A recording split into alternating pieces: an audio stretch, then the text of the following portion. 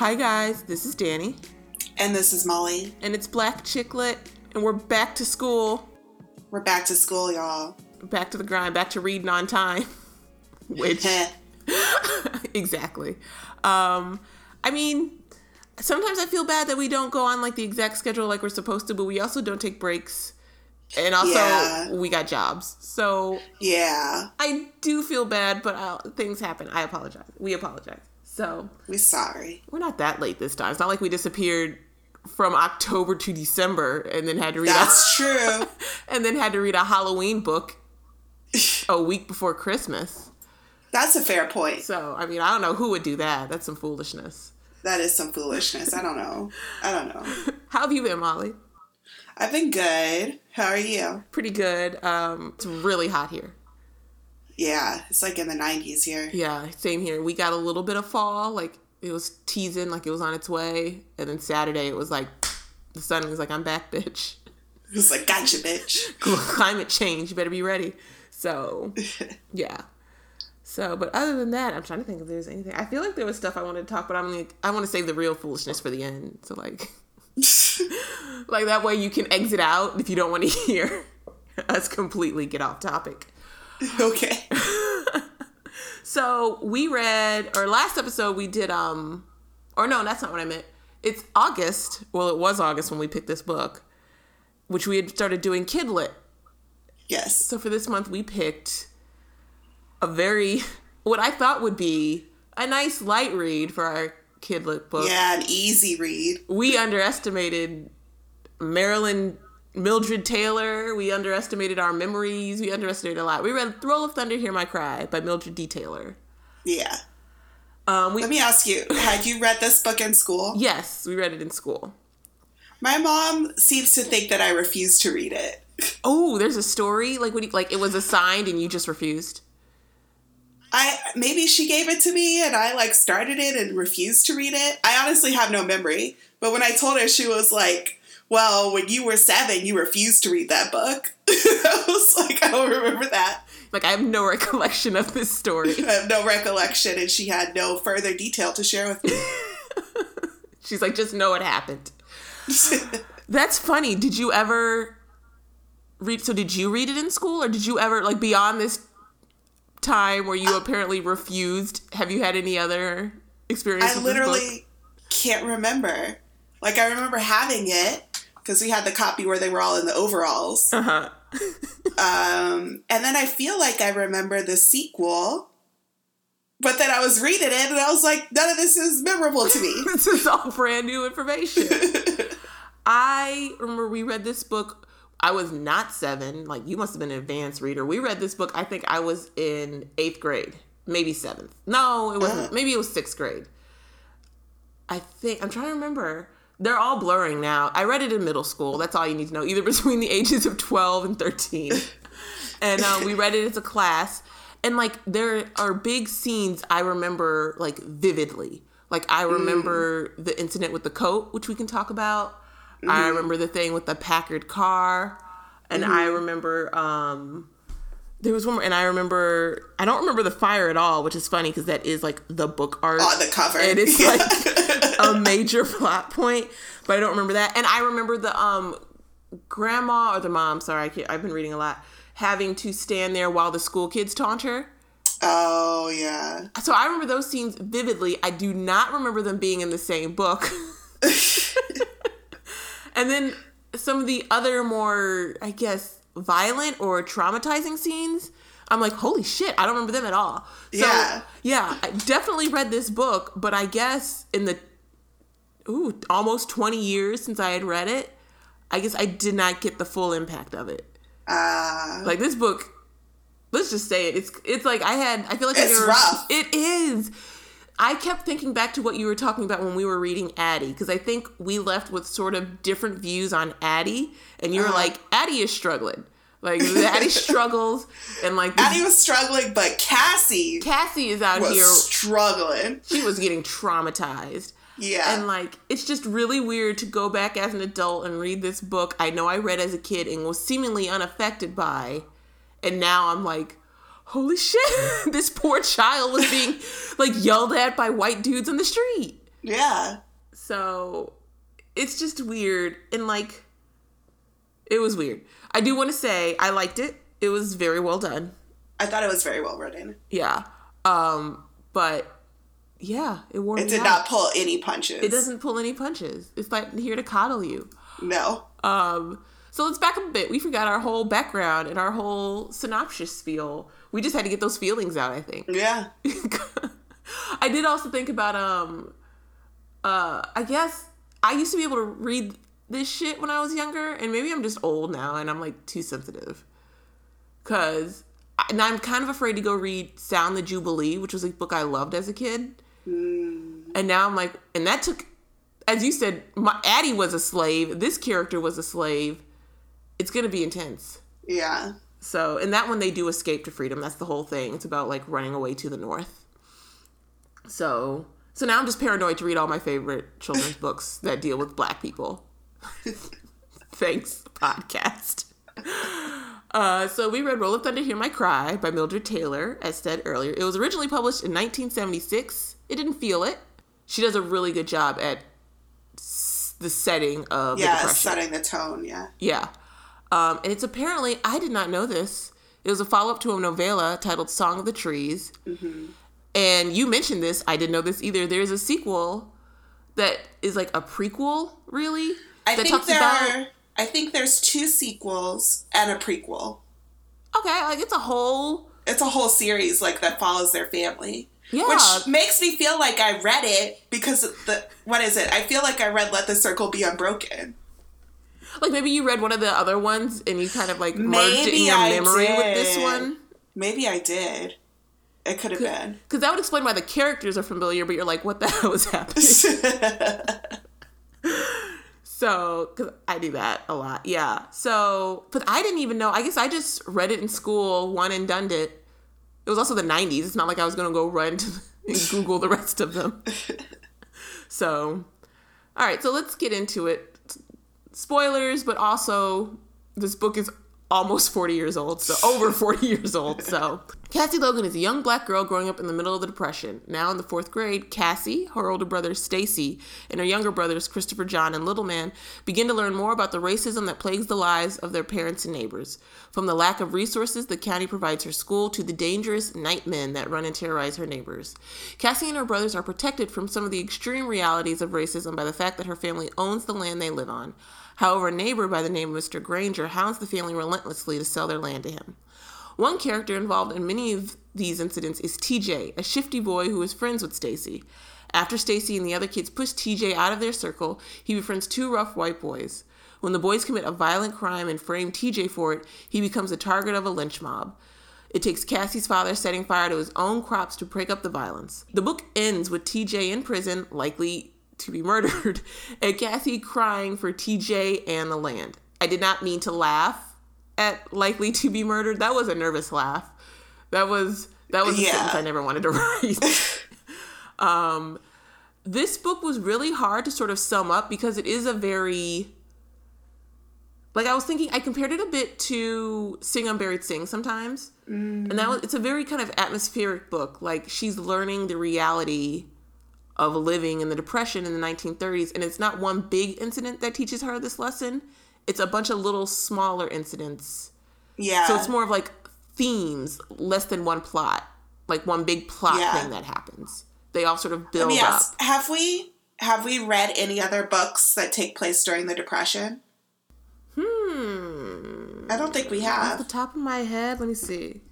I don't think so. I'm trying to think of the story. We read like Civil War. We've read the 80s even. We've done some fantasy. No, A Chance at Love was all kind of Reconstruction. Right. Because that was pre, I think maybe this is the first. I think so, which is interesting. I feel like I don't read a lot of books set in this period. Even though it's like they're the ages of like my grandparents. You know what I mean? Like some of the stories. And it was a big defining moment. Yeah, some of the stories that they were telling, like the atmosphere, like I remember like my great aunt and them like kind of, it sounded familiar, like the way that they grew up in like southern Missouri. And sort of going back to what I said, she does such a good job at like setting up. Like one thing I got off when I first started was just like this, like the mud, the sense of the mud everywhere. Yeah. The setting, the time. She was really good at that. Yeah. And like all the celebrations and going to the school and their Christmas celebration. It was very interesting. I thought she did a really good job at the setting. Yeah, and the setting, like it was really great. I guess I'm trying to think. I guess the best way to deal with this is probably chronologically, just because it does build up on itself. Like just going through the plot. Yeah. So like the book starts, they are walking to school. My favorite character, Little Man, is not here for all this mud and all this dirt. Yeah. He's got a look he's going for, and he doesn't need this. Yeah, they're all in their like Sunday best school clothes. And Cassie's kind of a tomboy. So she's like, whatever, I hate this dress. But Little Man is like, no, I look so fresh and so clean. Like, I'm not trying to get mud on me and dust on me before my first day of school. He's like, that don't make no sense. Yeah, it's like, I'm trying to impress. So they're walking down the street.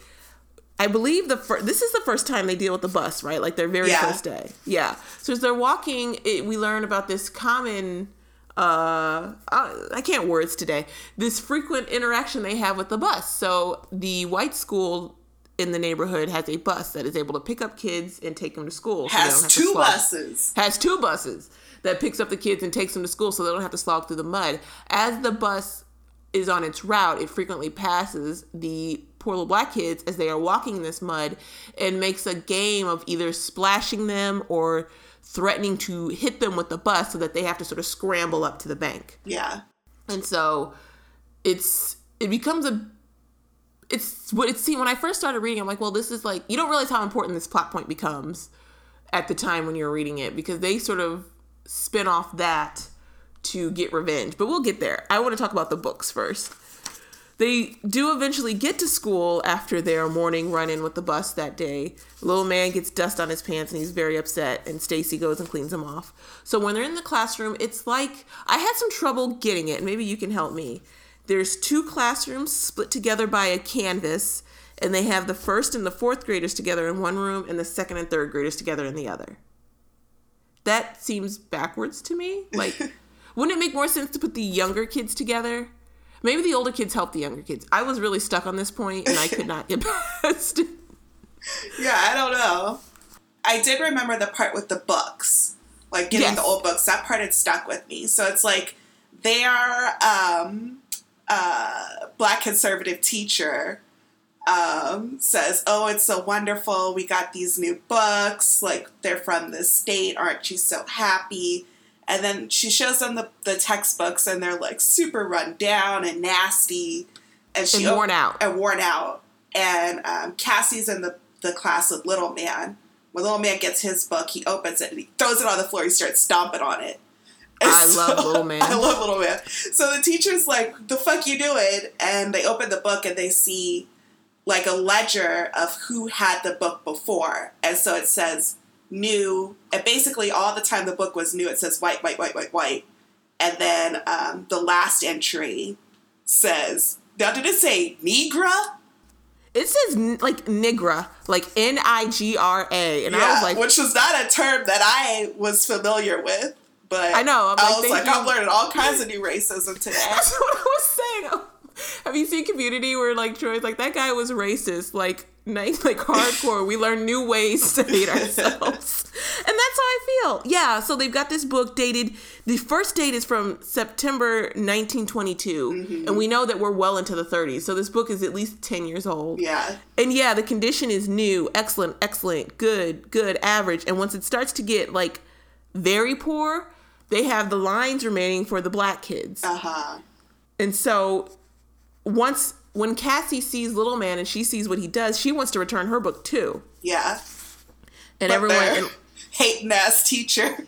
The teacher's like, no, you all are like being ungrateful. Take your books and sit down. Yeah. Doesn't she? And then I think she whips them. I think she whips either one or both of them. I can't remember now.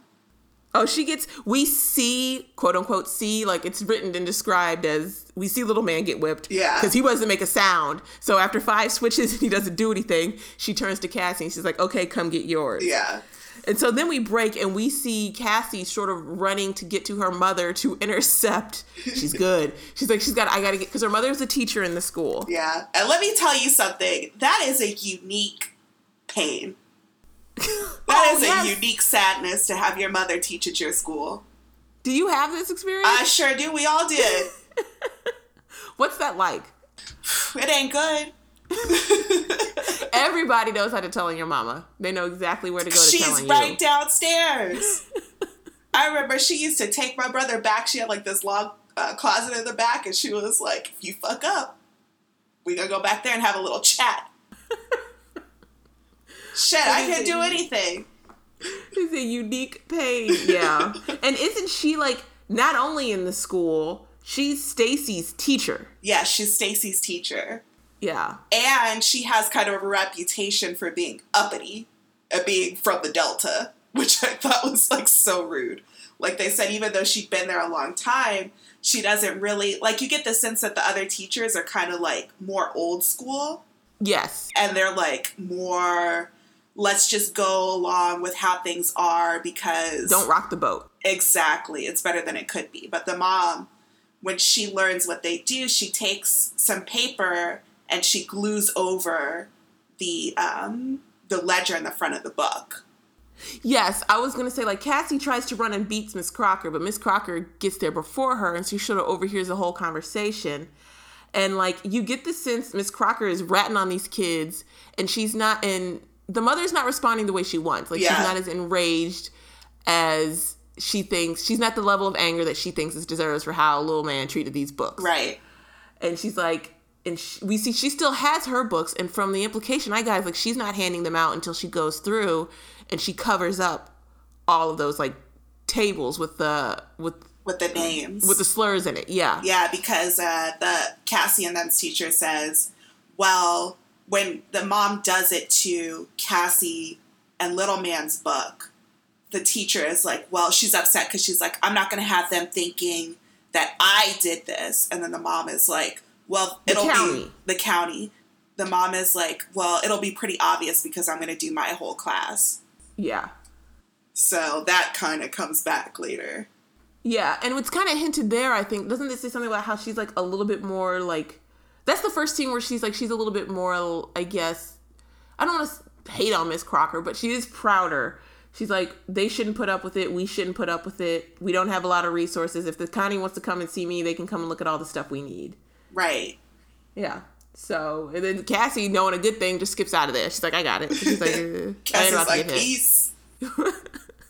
So, and so that scene sort of shifts. They go home. Sorry, I need to go back and look at my book because it is a lot of scenes, I sort of feel like, this book. Yeah. So, so they go home, and I guess it's a weekend, and their dad comes home, and he brings a man with him. Yeah, and the way they describe this man is so disrespectful.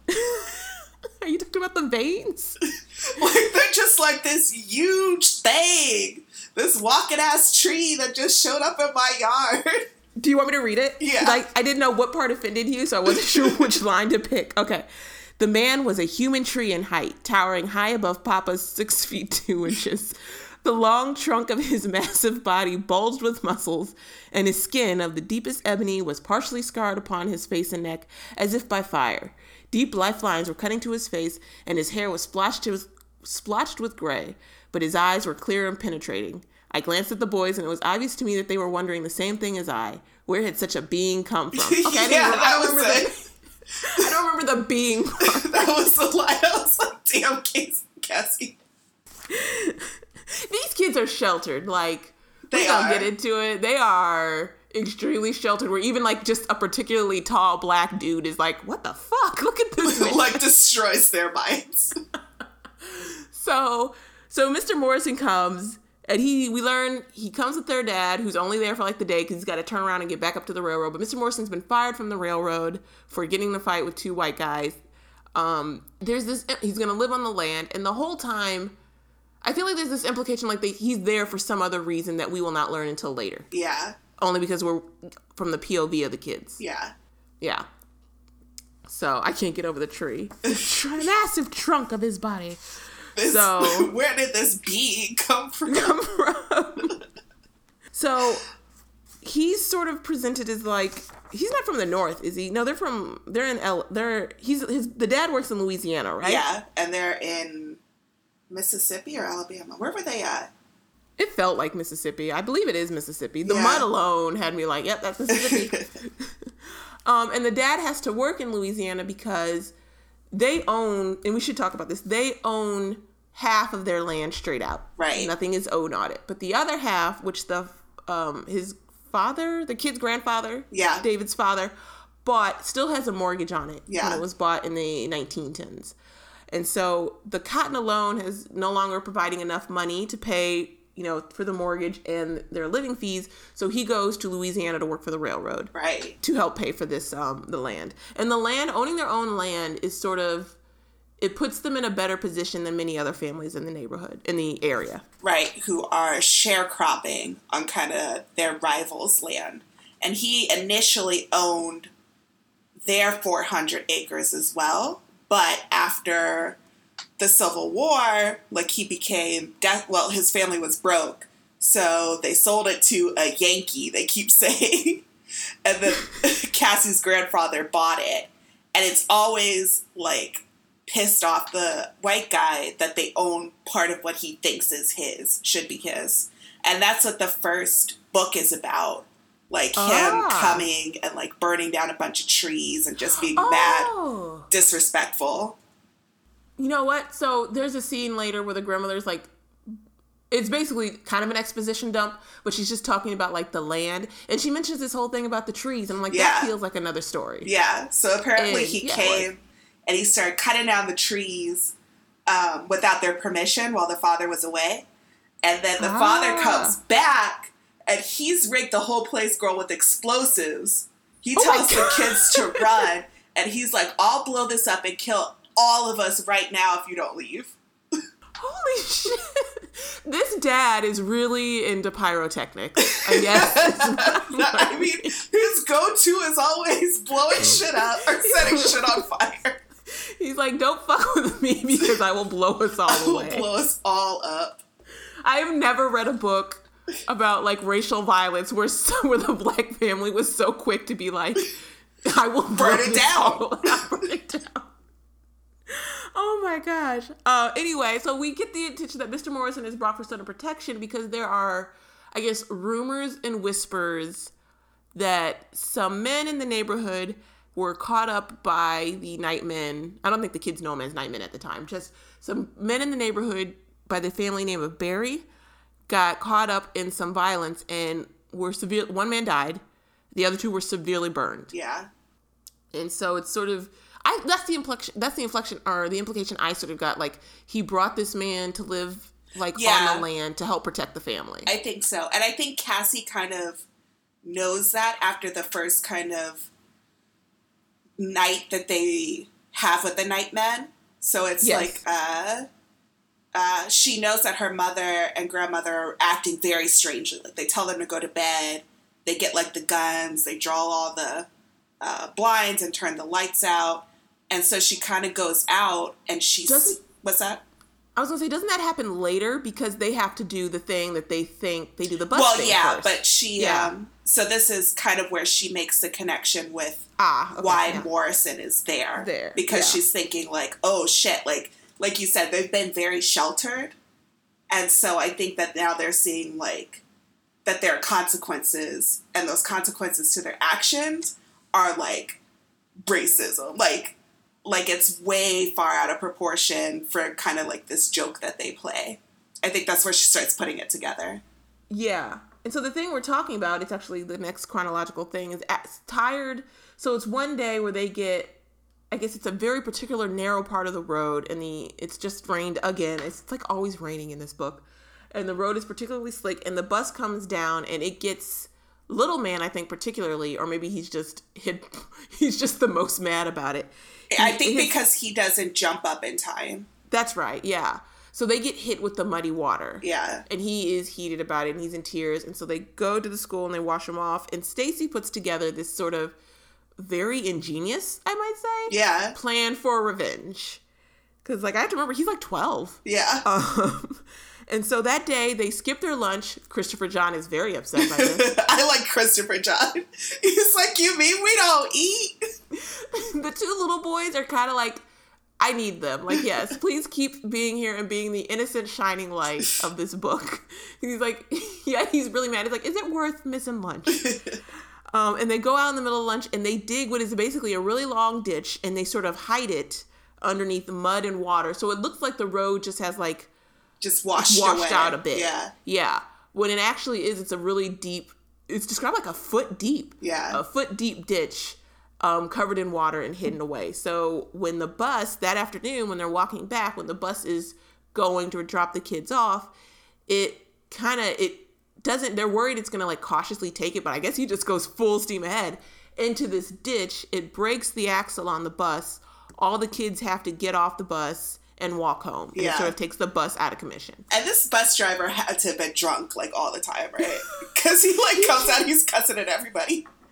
He just sounds like, yeah, he's a hot mess. He's cussing it out the kids. He's cussing at them. He looks like somebody who would enjoy, like... beating a child. Yeah, exactly. Or threatening them with a large, multi-ton moving vehicle. Right.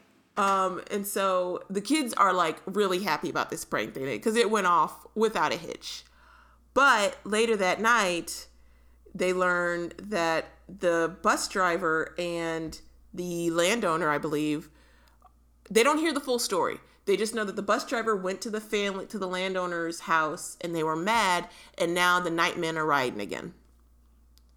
And so they get, go ahead. I was just gonna say they get sent to their room. They don't know the full story, but there is a fear that they do have this fear that this is caused by their actions for sabotaging the bus. Right.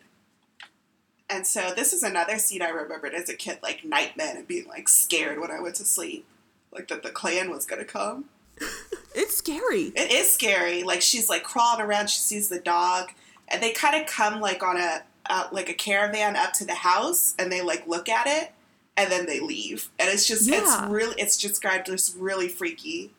Yeah, and I'm not sure if they left because they saw. I'm sure it's not because they saw Mr. Morrison. So that's a silly question. I was gonna say I don't know if they left because they saw Mr. Morrison or if the kids misunderstood it. That's just not the house they're looking for. I'm sure it's the latter. Yeah, or they were just kind of going around terrorizing people.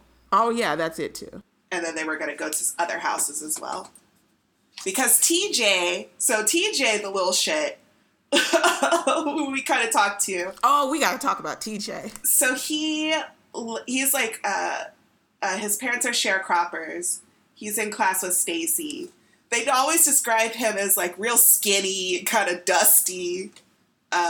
He just isn't off. They're not as well off as the Logans. He kind of reminded me. Did you ever watch The Proud Family? A little bit. Was it who are you gonna say? Those ashy sisters. the gross sisters. Yeah, he kind of reminded me of them. I thought you were gonna say who's the boy they hang out with. I totally forget his name. Oh, like the slick one. Yeah. I can't remember his name. Like, less than his thin like demeanor. He's shifty, man. He is slick. Extremely shifty. So he is kind of telling them because Cassie and her brothers are kind of sheltered. Well, not as much Stacy, but Cassie and her younger brothers are kind of being sheltered from what happens. Like the mother's not really telling them. But TJ will come up and he'll say, well, didn't you hear about this? And didn't you hear about that? I love the scenes where he's like describing it. And once he knows he has their attention, like he drags his stories out. And he's like, oh, well, I don't know if I should tell the children because it might be too much for their sensitive little ears. Exactly. But he's essentially the one telling them like who the Nightmen are. He does really gleefully retell a story about a man being tarred and feathered. Yeah. And I'm like, TJ, can you bring it down Can you fucking relax, TJ? You are a little bit too excited to tell this, what is actually a horrific story. Right. And reading that scene, I remember reading that and like, I was like, oh, that sounds, and I remember as a kid being like, oh, that sounds awful. And now I'm like, holy shit. Right? Horrifying. Yeah. Like in your mind as a kid, you're like, oh, that's not good. And as an adult, you're like, holy shit. Another kid I think we should explain here is Jeremy. Yes. So these are kind of the kids who walk on their way to school with them. So Jeremy is a white kid who goes to the white school. Yes. And he doesn't ride the bus. He doesn't ride the bus. He's like super duper broke. His father's got all these kids. He has an older sister, Lily. Who Lily and Jean will discuss. And some older brothers who will discuss. But basically, he's like, he kind of like saddles up to, the Logan kids and wants to be their friends. And every time they see him, he's like covered in bruises. Yeah, he sounds kind of pitiful. He's very pitiful. So, he is kind of on the road. He walks to his school, but he kind of likes to walk with the Logan kids, and they kind of permit him because he's just kind of around. Yeah. I feel like, they're not they're cold to him, but they also don't tell him to leave. Scat. Yeah. He follows them until the road splits and he has to go to his school. Yeah. So, Jeremy. I was trying to figure out what his whole purpose was because I forgot. So I guess he's more important in latter books. Oh, is he? Okay. Yeah, he comes back in, especially I think the fourth book. I read some synopses of those because I was like, well, what happens to all these people? I just presumed he was there to present to bring in class. But I guess you don't gotta have money to ride a school bus. I don't know. Yeah, because he doesn't ride the bus. I don't know what that's about. So I don't know where I was going for that. So anyway, they get older, or no, not at that part. So I'm trying to figure out what next. So next is TJ is super hyped this year because he's like, well, Stacy, your mom is our teacher. So he's like, this is beneficial for both of us because you can just find out when she has a test, you can just get the answers and we can copy them and we'll definitely pass. Yes. And he tries it at one point. Yes. So when they're hanging out. Yeah. When he comes to the house, he's looking all around and they're like, TJ, what are you doing? And he's like, oh, nothing. He's like, you wouldn't have happened to see a piece of paper with some test answers on it, would you? Something like that. And they're like, oh, TJ, stop. Doesn't he say they're leave? First of all, let's start about my best part is this is a very character defining moment. He's talking about them how to get out of work. And he tells this story about how he tells his mother has something she has to return to their mom, and he volunteers to take it. And he's like, well, once I show up, y'all surely need me to stay and socialize. I'd be rude to just leave. And he's like, and that's how I got out of doing a whole morning full of work. And they're like, okay, TJ. Yeah, because he's like, I'm just here for hours and hours. And by the time I get back, everything's done. He's like, yeah, the key to getting out of work is just to not be there. And it's like, okay, TJ. All right, TJ. So they're walking him out, and he's like, I forgot my cap. Yeah. So he goes back in the house, and they're like, boy, it sure is taking this boy a long time to get his cap. And they go in, and he's in their mother's room picking through her paper. Or maybe not in her room. Well, her room is the front room. Right. But he's picking through her papers. He's just being shifty. He is. And they see through it that's the adjective. Yeah, they see through it immediately. That's why I made the joke, because they he's slick, but he's not slick. He thinks he's slick, but he's not slick about it. Yeah. So the big thing with him, the first big thing with him is he does get a little crib sheet. Mm-hmm. And well, Stacy rips it up. Well, yeah, so he has two copies unbeknownst to the kids. And Stacy thinks he takes care of one. But at the end of the school day, they see that happen. At the end of the school day, they see TJ tear out of the schoolhouse. Bat out of hell. With Stacy right behind him. So if they find out that TJ had a second sheet or he rewrote it or something. Yeah. And he was trying to pass it to Stacy. Stacy's mom found out and then whooped him in front of the class. She catch it. Oh my God. I was mad for him. I was mad for him. Why is he friends with this boy? I have absolutely no idea. Because it's because Stacy is kind of it's interesting, it's not from his perspective, but I think that he is a character that I thought was the most interesting or went through the most growth. He is an interesting character, yeah. Because he's kind of learning, how to be an adult in this unfair system. So he's like, yeah, I'm not, he isn't going to say anything to the mother about, like, he doesn't try to defend himself or anything. He takes the punishment. But after, he's like, I'm coming for TJ's ass. I'm coming for TJ's ass. So TJ runs to this store. The Wallace's store. Where kids have been, like, drinking and dancing. I was very confused by this. So the Wallaces are a white family. Uh-huh. They own the mercantile that so the sharecroppers don't have a lot of money, but they get credit. Right. And that credit is through their store. So most of the sharecropping families have to shop at that store. Right. But they also apparently host social gatherings for the black kids with drinks and music. Like in the back of the store. Yeah, it sounds like a juke joint, like a no alcohol juke joint, like an old prohibition thing. Yeah. Where these kids hang out, and the kids are told by their parents, "You don't go there." Yeah. So in an earlier scene, they go to church together when the father is still there, and they're talking about the men who had been burned. And Cassie notes that her father sits there, and he says, "In our family, we don't shop at the Wallace's store." And at that point, she doesn't put two and two together because she kind of says something like, that was a random statement to make. Yeah. She doesn't get the connection. So he tells them not to go up there. TJ, because he's a little shit, runs there immediately because he knows they're not supposed to go. He keeps telling Wallace, let's go to the Wallace's store. And Stacy keeps saying, no, we're not allowed. So that's where he runs. Stacy runs in after him, and Cassie kicks his ass. Well, Cassie and her little brothers, and this is like, it reminded me of like being like a sibling, you know what I mean? Yes. Because it was like, I know I'm not supposed to go up there, but I can't let my brother go up there. Like, we all gotta go, you know what I mean? Yeah. So they all run. Stacy is just like beating the shit out of TJ until Mr. Morrison comes. Yes, he breaks it up. And he presents, I think I almost said the car ride, damn it. The ride back home after this, I thought was a really good scene. Yeah. Because it just shows how young Cassie is. Yeah. And, like, I guess the difference between her and Stacy. Because Mr. Morrison is like, you know, the Wallaces are not good people. They let you all up there to drink and fight because they like to mock you and laugh at you while you drink and fight. And, like, you're too young to get it. But your parents care about you, and that's why they don't want you to go up there. And he's like, he tells Stacy, I'm not going to tell your mother because I think, he says basically the responsible thing is, like, for you to tell. Right. And, like, Cassie's like, well, shit, he ain't going to tell because that's stupid. Yes. Like, Cassie sat back. She was like, we in the clear. And we good. Yeah, we good. And maybe he doesn't say it as explicit as, like, I'm not going to tell, but you should tell. But he's like, I'm not going to tell.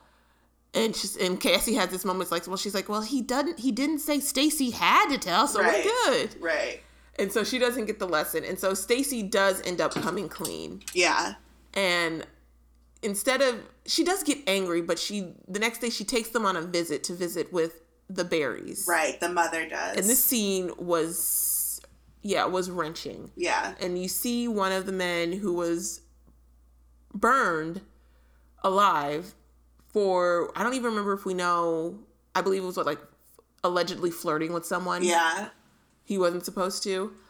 Yeah. But Cassie describes the scene and it's just painful. She describes how his lips are like black and charred.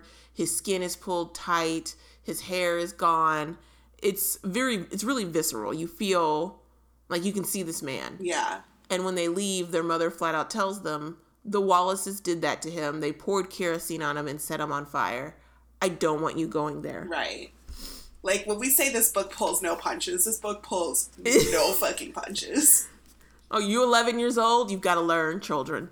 And they did. This book's going to teach you. I think that's, like, the point of the book. It's like, yeah, they did. So what's the next big scene? Is that Christmas? I think, is it the market? Is it Big Ma and Cassie and the kids going to the market? Oh, yeah, you're right. I believe that's what happens next. Yeah. Yes.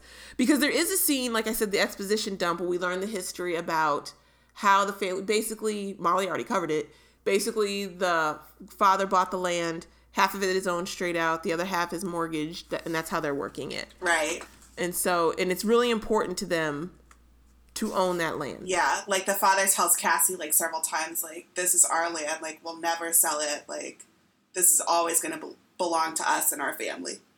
Right. And the mother says the same thing, like, her kids, she lost a lot of her children either like in childbirth, and it's also implied that one of them was lost during World War One, and she's like, this land is all I have left of your grandfather. It's going to go to your parents. It stays in the family. It's just really important for the pride of the family to keep track of the land, to keep up with the land. Yeah. And so that's, I feel like it's hard to remember this book. It's not that they're good. It's just, it's a collection of scenes that don't really come together until the end. Yeah. So until you get to the end, you got to remember the order of things. Yeah. And it's almost, I think maybe she did that on purpose. Like, as a kid, it's not so much like people are telling you things and it's like, lesson. It's like things are happening around you, and suddenly, like, the older you get and the more experiences you have, like, the more your worldview comes together. Yeah. Because I was thinking, again, I compared it to Sing Unburied Sing, but I was like, even that book, it takes place over the course of a day almost. It's like a car trip. Yeah. It does have flashbacks, but I had an easier time summing it up because it takes place in a shorter span of time. Yeah. This one, it's like months, maybe a year, months at least. Yeah. I think like October through something. Yeah, at least till January, the new Yeah. year. So the next big scene is when they go shopping. So they go shopping. There's a town called Strawberry. So this is not at the Wallace's store. Yeah. So they go to a nearby town. They go to sell at market. They go to sell like the cotton and stuff that they picked, which again made me think. Like, I remember my grandma took us as kids like down to where she grew up in Arkansas. It was like showing us how to pick cotton. And I was wow. This shit looks hard. Like, I want no part of this. I don't want to do this. I'm glad you moved. I was like, goddamn, Grandma. You know, when you say that, this book made me think a lot. I had just finished reading The Warmth of Other Suns. And this book threw me back there a lot. Yeah. Because I almost said characters, but one of the people, have you read that one? I did, yeah. Yeah. One of the people profiled in this book is this woman named Ida May. And I loved her because she left, during the same time, she left the South during the Depression to go to Chicago. And she was like, I was terrible at picking cotton. I couldn't pick as much. I couldn't pick as fast. I hated it. I hated picking cotton. Yeah. And she because the book also talks about these other things that happen, like with the schools and the sharecropping. And it was interesting. It was interesting because I feel like a lot of the Black literature that we read, like, you know, typically, or historical, it's about people who did migrate north. And it's like, my family did kind of. One side did. Your family, I don't know if they did, but like St. Louis, like, I don't know. Is St. Louis the North? I need someone to. Well, yeah, I think it kind of is. That's how a lot of Black people. That's how Kansas City and St. Louis ended up as such Black cities, because people were coming from the South and saying, Missouri. So it's like, that's the story that I'm more familiar with. So it's interesting to read like from the perspective of people who are like, no, we're stayed here. Like, and that interesting juxtaposition we'll get to between the two brothers. Yeah, that's a really good point. And I wish I had thought about that as I was reading it. But I'm glad you made it. Yes, that's a great point. That was a genius point. That's why I'm glad you're here, Molly. So this is the part I had to put the book down after this scene because I was a little angry because Cassie's anger is very contagious, and you just really sort of see her naivete in dealing with the people in the neighborhood. She has a very black and white view of the world, fair, unfair. Yeah, so the interesting thing I thought about this scene is, so they're going to Strawberry, like you said, and it's like the quote-unquote big city for these, like, really? And so she says how, like, Stacy's been able to go help sell their stuff, but she's never been able to go. And this morning, her grandma wakes her up and says, you can come with me to help out, but don't wake up your little brothers. And Cassie's so excited. She gets on the wagon, only to find TJ there, which is important later. And when she gets there, she's like, this town is dusty. Like, why would anybody, like, want to come here? It's, like, very small. It's hot. She doesn't like it. And then and since then, it's, like, all these little disappointments that leads to this big disappointment. So she goes and they have to set up their stall, like, way in the back. And so Cassie's like, well, we're here early. Why can't we set up in front? Because, like, that's where the foot traffic is, like, the little budding mogul she is. And so the grandma the whole time has to act, like, very calm, has to kind of play this role of, like, teaching her what their quote-unquote place is, which Cassie sees it as, but it's really more so to keep her safe. Because it's, like, they're out of their land, out of their safe space. So she's like, no, this is the way it is. The white people go in front, and we go in the back. Yeah. And Cassie still doesn't really get it. Yeah. Like, even after this whole experience she has, she leaves not getting it because she's still angry. Yeah. So, is this the part where she and TJ and Stacy, TJ is sent with a list of his mother's things to buy and bring back? Yes. So they go to this, they're told to wait in the wagon while the grandma goes and talks to the lawyer, whose name I forget. Jameson. And she's like, stay here, but TJ can go to the store. And TJ's like, whatever, just come with me. Because, again, he's slick. So the kids decide to all go to the store together. And so they're kind of looking around, and Cassie's like, wow, they got everything here.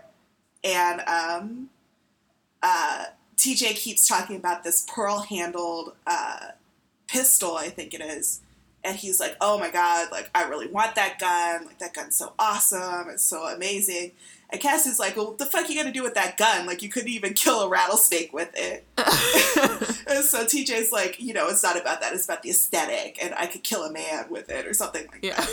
So, why does TJ remind me of Riley? From the Women's House. That's pretty good. That's actually they would get along. They would probably get along pretty well. So he goes off. They're trying to get the stuff, and essentially the white shopkeep, he keeps starting on their order and then leaving them as soon as a white person enters the store or needs help. So they're there for like a super long time, waiting. Like an hour. Yeah. And they know that they got to get back to that wagon before that grandmother comes and sees that they're not there. So Cassie is like, she calls him out on it. And she's like, he waits on like a child who I think is like their age or younger. That's what sets her off. That's what sets her off. And so she starts like yelling at him. And the shopkeeper is like super belligerently angry. He's like, whose Negro child is this? Super racist. Oh, he doesn't even say that. He says, whose little nigger is this? Yeah, to which Cassie replies, I ain't nobody's little nigger. Right. And you ought not to be waiting on everyone before you wait on us. So she's back talking. Like, it's interesting again, like you see kind of like the older generation trying to be like, a woman comes up and she's like, no, like, come on, try to get them out of the store. And the guy's like, does she belong to you? And then was like, no. Yeah. She's like, girl, be quiet. And he's like, is this one yours? And he's like, no. And so Stacy takes her out. And Stacy's practically dragging her out while she's still shouting shit at this man. Right. Like, so, and she doesn't get what just happened. And she doesn't get how dangerous her actions were. Right. She's just mad because she sees like, I was in there, I got money. Like, TJ, I was waiting. So out on the sidewalk, she bumps into Lily and Jean. And this is the scene that got me because Lily and Jean, what's that? Yeah, the whole market day, I'm done. It's rough. Lily and Jean is basically like, apologize to me, walk in the street, like, if you can't watch where you're going, you're black, I'm white, like, and she's like just super belligerent. Cassie is like, no, because she hates Lily and Jean and knows that she's nasty. And she's like, I think she says like sorry or something, but then Lily and Jean is like making her grovel, wants her to grovel. Yeah, she does apologize. She's like, I'm sorry. But then Lily and Jean's like, you need to walk in the street. And Cassie's like, no. And then when Lily and Jean reaches to put her in the street, Cassie swings her arm back. And then the father grabs it, twists it, and sort of shoves her in the street. Yeah. Yeah. And so that's when the grandma comes. And she's like very like, almost like very blank. She's very like, you know, just say sorry, Cassie. Like, let's just get out of here. And she's very, like, rigid. She's not, like, as angry as Cassie. And Cassie, like, can't understand why. So. Yeah. Cassie leaves. When they go home, she's very angry at Big Ma for not taking her side. Right. As she says it. Yeah. And Stacy sort of has to tell her, you don't be angry with Big Ma for what happened. Yeah. It's not her fault. Because he says to her, which I thought was interesting, he's like, did you ever think that maybe she couldn't stick up for you? And I was like, oh, this book is breaking my heart. It's a lot deeper. And it's like, what was I doing in middle school when I was reading books? Just like not paying attention. So, yeah. So they drive back. And when they get home, there is a Silver Packard in the barn. And whose Silver Packard is it? Uncle Hammer. Uncle Hammers. Which is a name. I loved it. Is that his given name? Did she name her son Hammer? I have no idea. Like, I didn't even question it. I had to think MC Hammer, so I pictured Uncle Hammer as just MC Hammer in a zoot suit the whole time. Like, Uncle Hammer just sounds like such, like, an uncle name. That was just like, I didn't even think about it. It's like, of course, that's your Uncle Hammer. It's like, all right. Okay, Uncle Ham. So he shows up, and like they're very happy to see him, and they eat dinner. There's this really funny, not funny, but like tense scene where Big Ma really wants to get Cassie out of the room before she can share her story about what happened in town. Because he starts asking him like, "Oh, you went to Strawberry for the first time." Yeah, and they're like trying to. Yeah, the grandma's like trying to get Cassie to get gone before she says what happens. But Cassie... Yeah, and Cassie is ready to share this story. She's like, this happened. And the second she says it, Uncle Hammer, like, loses his shit. And he's like, he pushes you down. That way he put his hands on you. And he is pissed. He's very pissed. And it feels like, the scene feels like you've got these 3 grown people trying to calm this man down, hide the guns, because he's that angry. Right. And he does eventually get into his car. Mr. Morrison jumps in at the last minute. Right. And they drive away. Right. Because he says some interesting things. He's like, you know, like, now putting myself in, like, the adult's position. Because you try to think, like, okay, what would my life have been like if I was living here in these circumstances? And you'd like to say, like, yes, I would be the angry one. But it's like, would I be if I had kids and all this? So, I don't know, it's kind of interesting. But then you hear his perspective, and he's like, I went to... he was in the war, and I think his leg was badly injured. Yeah, because he has a limp, doesn't he? I think so. And so he's like, I go over there, I fight for them, I get injured, I come home, and he's like, and my little niece is getting like pushed down in the street by like grown-ass men. So it's like, yeah, that's enough to make your blood boil. And I think, and I don't know if this might be actual fact, I read it somewhere, I thought that was the reason for like that's what sort of ramped up the civil rights movement in like the 50s and 60s, where you had veterans who went and fought in World War II. And I think it did start at the end of World War I, but then World War II happened and sort of interrupted it. Yeah. You had these veterans who did fight in World War II, and they came back and they're like... Well, this is World War I.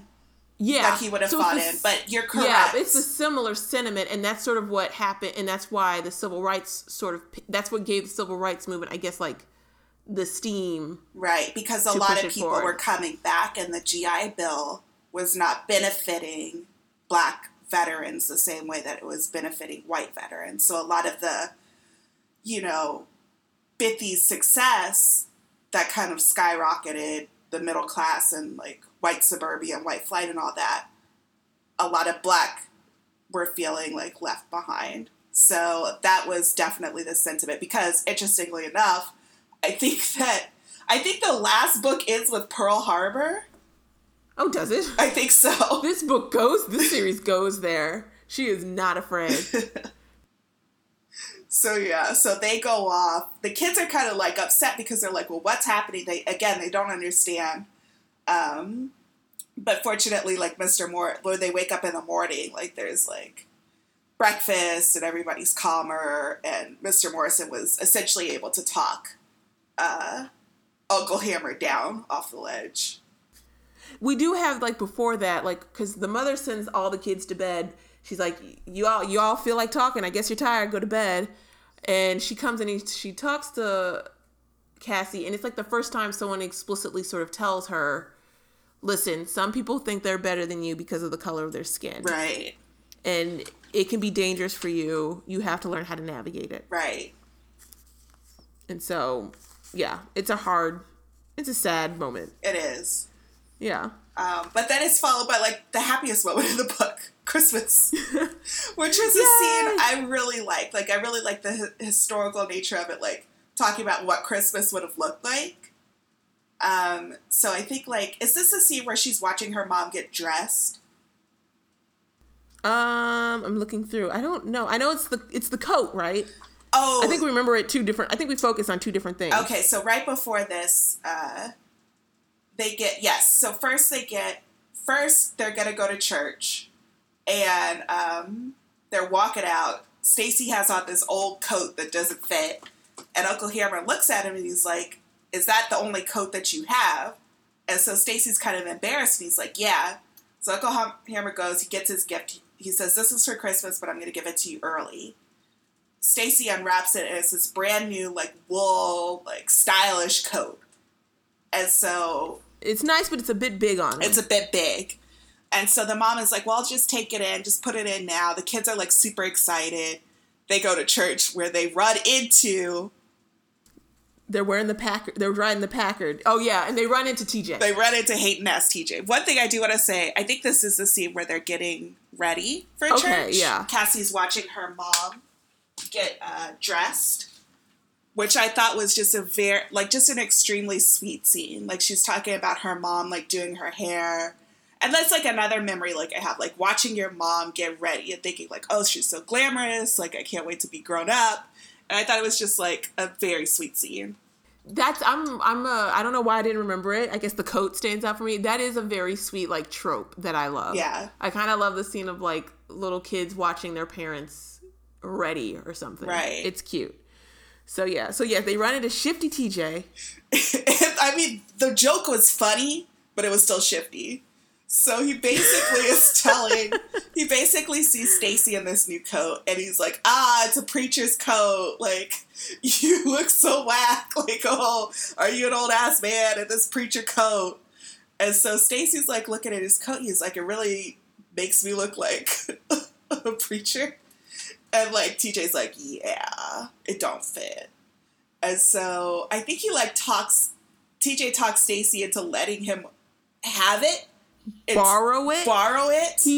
He implies, like, I'll wear it till you grow into it, and then I'll give it back. Right. Which is so Shifty, like, because they say over and over again how TJ is so skinny. Yes, exactly. He's going to look heavy. I'm looking through... Yeah. So yeah, and then the uncle is like, if you were dumb enough to give away your coat, don't go ask for it back. Yeah, so when they get home later, like closer to Christmas, the mom is like, well, get your coat, I'm going to shorten the sleeves. And then everybody's like looking at their feet, and they're like, well, what happened? And so they let out what happened. And the mom says, well, we're just going to ask for it back. Like, that's the nicest coat. I think she says that's the nicest coat he'll ever own in his life. Exactly. And so that's what the uncle is like, no, like, if you were dumb enough to let it go, if you were dumb enough to fall for that, then, you know, you gave it away. Again, these are the consequences of not understanding the situation. Yeah. You'll learn. This will teach you. Yeah. Which I thought they brought the coat back. Like, the mom brings the coat to their house, and the uncle makes him turn it away. I love how the adults are like, we're not letting that boy keep that coat. That coat is too fine. No. TJ's mother comes back with the coat, and then the uncle turns her away again. And he's like, no, that's it. He's like, you didn't want it? You don't get it. Oh, yeah, I forgot about that scene. And the child was like, that's rough, Hammer. It was really, I mean, but also at the same time, like, I get it. Stacy's at this age, like, listen, because Stacy is an interesting character, as you said, because sometimes he's, like, really got a head on his shoulders. He seems sensible. He's with it. But, like, yet he's still hanging out with TJ. Right. He's letting TJ manipulate shift him like this. Yeah. And it's like, boy, you're so close. Right. After the test thing, and after the coat, like, after the test, that should have been it. You shouldn't have had a chance to get your coat. Right. You got your ass whooped by your mama in front of you. Right. We did also forget this Packard scene. Oh, when they're driving back. So when they're driving back, so the thing about his car, Hammer's car, they're all like, oh, isn't that like, what's the guy who... Mr. Granger's. Mr. Granger's car. They're like, isn't that Mr. Granger's car? And Hammer's like, no. He's like, it's the same make and model, but mine's mine's a little newer. So they're driving back, and there's like this rickety ass old bridge that Cassie's like shitting all over, and they had to pass basically one by one. And they say if a black family gets on the bridge first, no matter what, if they meet a white family, they have to back all the way up to let the white family go.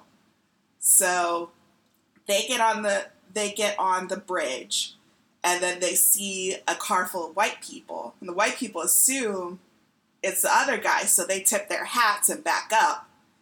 And then when the Logan speed passed, the white people are like, what? And Hammer's like laughing, and he's loving it. I love it too. So, I'm trying to think what's next. Next, I think, is Christmas, when the dad comes back. Yes. Which is a sweet scene. Yeah, so which it also gave me Addie flashbacks. It did. A lot of dads returning at Christmas on this show. So I just loved how they were like eating, and they were talking about doing all the cooking and roasting the nuts. The food sounded delicious. The food did I could have just been hungry. No, it really did. She had a good way of writing about food, which was interesting because she barely talked about food in the book. So it was like, oh, well, she talked about food very well. So I don't know. I just thought that was interesting. She just listed, but it just sounds good, like pound cake and ham and custard. But the way she was like talking about them roasting like the nuts on the fire, I was like, that shit sounds good. Oh, see, yeah. I don't like nuts. I was here for I was like, when she just describes the list of stuff they were eating, I'm like, oh, that sounds good. I just love like a soul food Christmas. I love fall. I love winter. We're coming. So I think one of the big things that happens at Christmas is that they get a knock on a door. Who is it? Little abused Jeremy with a flute. This boy. So he, I guess, walked through the snow to give his friend Stacy a flute that he had whittled or something. Which is kind of sad. It was extremely sad. And it was like, I thought, like, I think in any other book, like, they would have invited him in. But I think, like, because the reality of this book is, like, no, it's not safe for you to be here. So they turned him back out. And then the father and the uncle kind of talked to Stacy. And the uncle is like, I wouldn't want no flute a white boy gave me. And then the father says a line that I think becomes important in later books. He says something like, yeah, you guys might try to be friends now, but at some point he's going to remember that he's white and you're black, and that's going to be tested. Yeah. And I thought that was a really good scene, because I think as an adult, it's not as bad as it was, like, clearly in the Depression, but as an adult, you've had that moment. Yeah. Yeah. So is this when they start the boycott in earnest? Yes. So we should talk about the boycott. Yeah.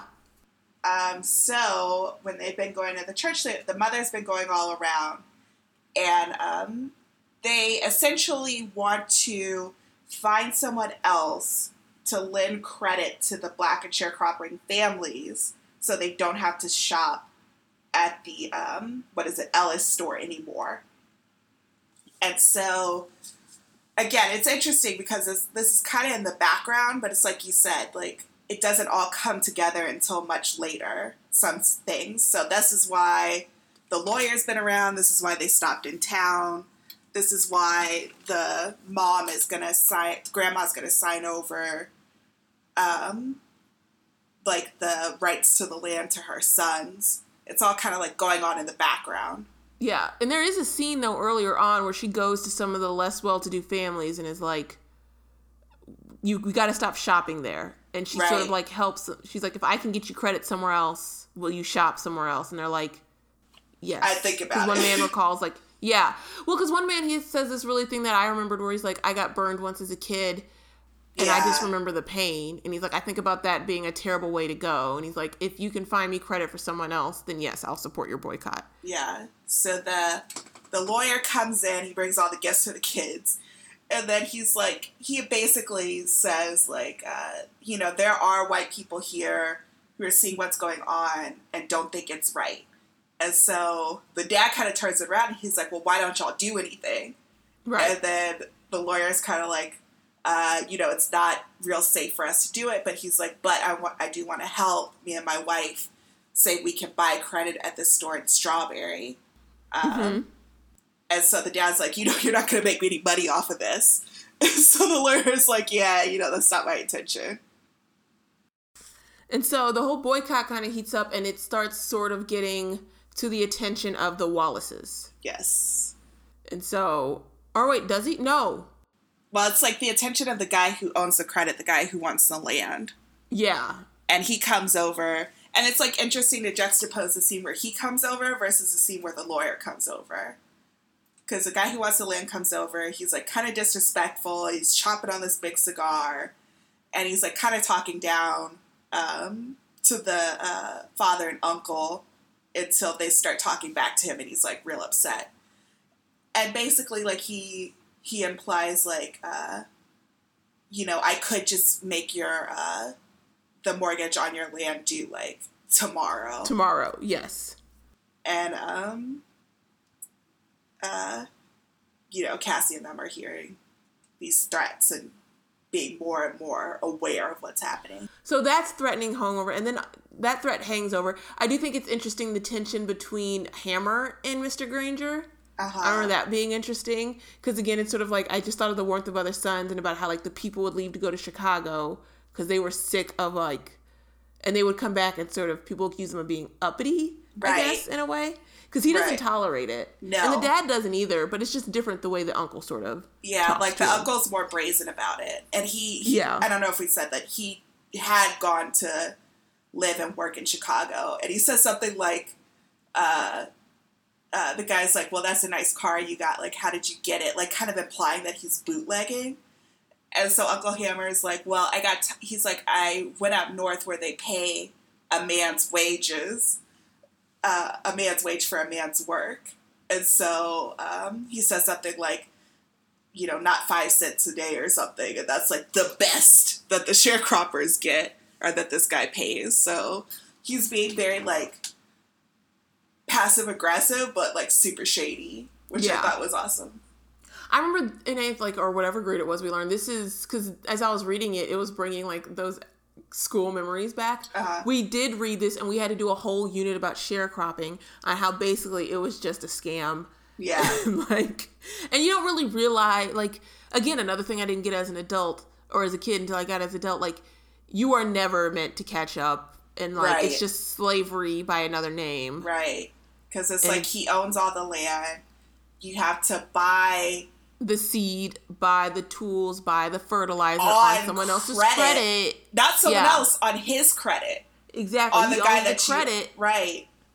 And then at the end of the growing season, they take all that back in the form of the profit of whatever's sold, plus anything else, because if you're a poor sharecropper, you're probably not looking at the books, and you probably don't know accounting. So, like, who knows what they're taking? The interest from the store. Yes, I forgot about the interest. So that's why he's, like, really upset that they're boycotting the store. Because it's like, he gets a cut of literally everything.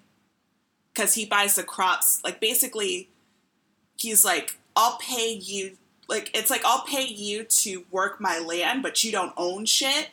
So and then I charge you to use this shit. Well, he's like, you don't own shit, so he's not buying the crops from them. Those are his crops. So he's like, I'll give you just this measly little amount. And, like, you have to pay me rent. You have to pay me interest on all the food and clothes you buy. And you're doing all this work to benefit me. And then I go and turn and sell the crops, and I don't give you none of that. Exactly. It really hit me. I was like, damn, this is a scam. Because I forgot about the whole store system. Like, I always remember sharecropping. Like, yeah, you're getting ripped off on that end. But then there's also the possibility that they're getting you both ways. Right. Yeah. So the next big thing, I think, is Cassie's revenge. Oh, yeah. With Lily and Jean. And, you know, it reminded me of American Spy. And was her name Brenda? Either way, remember the sister, Jean-Marie's sister? Oh, yeah. Tried to drown the main character. Oh, yeah, it did remind me of that. And then she plays nice to her, and then she all often tries to kill that woman in the pool. Right. So that's what it sort of reminded me of. Yeah. Because Cassie's good. Cassie's a little angry Spitfire, and I kind of like it. I kind of liked it, yeah. So she pretends to be friends with her, and then she gets her to tell all her secrets. So she takes her to the wood, beats her, and then says, if you tell anybody, all your shit's gonna be public. And I'm like, I'm still impressed she even got away with that. Right. Like, I know the book needed it. Like, it needed some sort of, like, Cassie needed to be able to, like, be victorious in something. But, like, even that, I was like, oh, Cassie, they're gonna burn down your house. Right. Like, she don't care if you know her secrets. She gonna come get you. I think it kind of shows that, like, Lily and Jean and Jeremy, like, their family, it's interesting, like, the only thing that they have, and it kind of reminded me of To Kill a Mockingbird, this kind of setup, it's like the only thing they really have is that they're white. Because I feel like they're broker, you know, than the Logans. Like, their family's a mess. Like, she talks about how the kids are all dirty and there's too many of them. So it's kind of like, I feel like the only thing Lily and Jean has over Cassie is this system that she's built up. And Cassie finds a way to get her revenge in a way that Lily and Jean can't manipulate the system against her because they're completely alone and she knows all these intimate secrets about her. Yeah. Which is why I was saying, like, that's why, remember we had that discussion of, like, why are they introduced? And I thought it was class. And then I backed out because I was like, well, it's free to ride the bus. But I think you're onto something, yeah. And also, when the mother talks to Cassie after the day at the market, she's like, he needs something to make himself feel big. Right. And that's how he making himself feel better by thinking he's better than you by being white. Right. Is the only way he can feel good about himself. Right. And it kind of shows him as, like, pathetic in all these different ways. Like, Jeremy is, like, this kick dog that nobody likes. Lily and Jean is so stupid. She falls for this trap. Very obvious trap. The father, like, needs to feel big, so he pushes down, like, literally a little girl. And then is this the big ending? Like, do we lead to the ending with the break with TJ? Yeah. And him hanging out with the Wallace boys? Yeah. Yeah. So TJ gets into a fight, I guess, over he gets kicked out of school. So he blames not Stacy, but at least he's mad at Stacy because it's Stacy's mother who kicks him out, right? Yeah. And so that's sort of what breaks him off from the group of kids. And so he starts hanging out with rougher kids. The Wallace, are they the youngest? No, they're not the youngest because that's Jeremy. They're just two white teenagers who are the Wallace siblings. Yeah. And he doesn't realize that they're using him for entertainment, basically. They're mocking him behind his back. They're talking about, don't they make him do stuff and sort of shuck and jive for entertainment? Yeah. Yeah. And so they eventually get him set up for murder. Yeah. We need to talk about that. So they go back to the shop in Strawberry and they rob the place. And the two white teens have, like, what do they have on their faces? They go in and they rob the place. The old guy comes out and what do they do? Like, this is where it gets fuzzy for me too. We didn't have too much time. Well, we had a lot of time to read this one. We didn't. It was very school-like. We procrastinated until the day was due. Oh my God, At least I did. But essentially, they're robbing the place. The owner dies, and the wife, like, cracks her head because they push her over. And then they tear out of there. TJ goes to hide. Like, the Logans take him in to hide him. Which is brave of them, and I think... Because, like, I think back during that day, wherever they found you, you could put the whole house in danger if they would just drag everybody out of the house. Right. Which is, I mean, they do have consequences from it. Like, right. They, like, don't they shoot at the dad? It's like, I feel like they ambush the dad and the uncle and Stacy. The dad's leg gets crushed. Yeah, I know. Yes, he does hurt his leg. But essentially, so they get ambushed. Granger makes good on his threat. There's like, when they're coming, happening at the end. I know, it's like a lot. So when they're coming back with the stuff, the items, they get ambushed. The dad crushes his leg. They get shot at. And then Granger makes their mortgage due. And because it's due, they can't, like, they had another 4 years to pay. Hammer has to sell his car so that they can repay. Yeah. And then essentially TJ comes back with the pistol, right? Because they stole it from the store, the Mercantile. And not the Mercantile. That's the Wallace's stop. The store in Strawberry. The store in Strawberry. I think I'm getting it mixed up too. But essentially, I think the big parts that happen are TJ robs the store, gets the pistol. The Logans are try to hide him. Yes. The violence. The violence. I know they go to the property to try and like get him out, and then the dad sets fire to their land on purpose. Right, because they're coming to lynch him.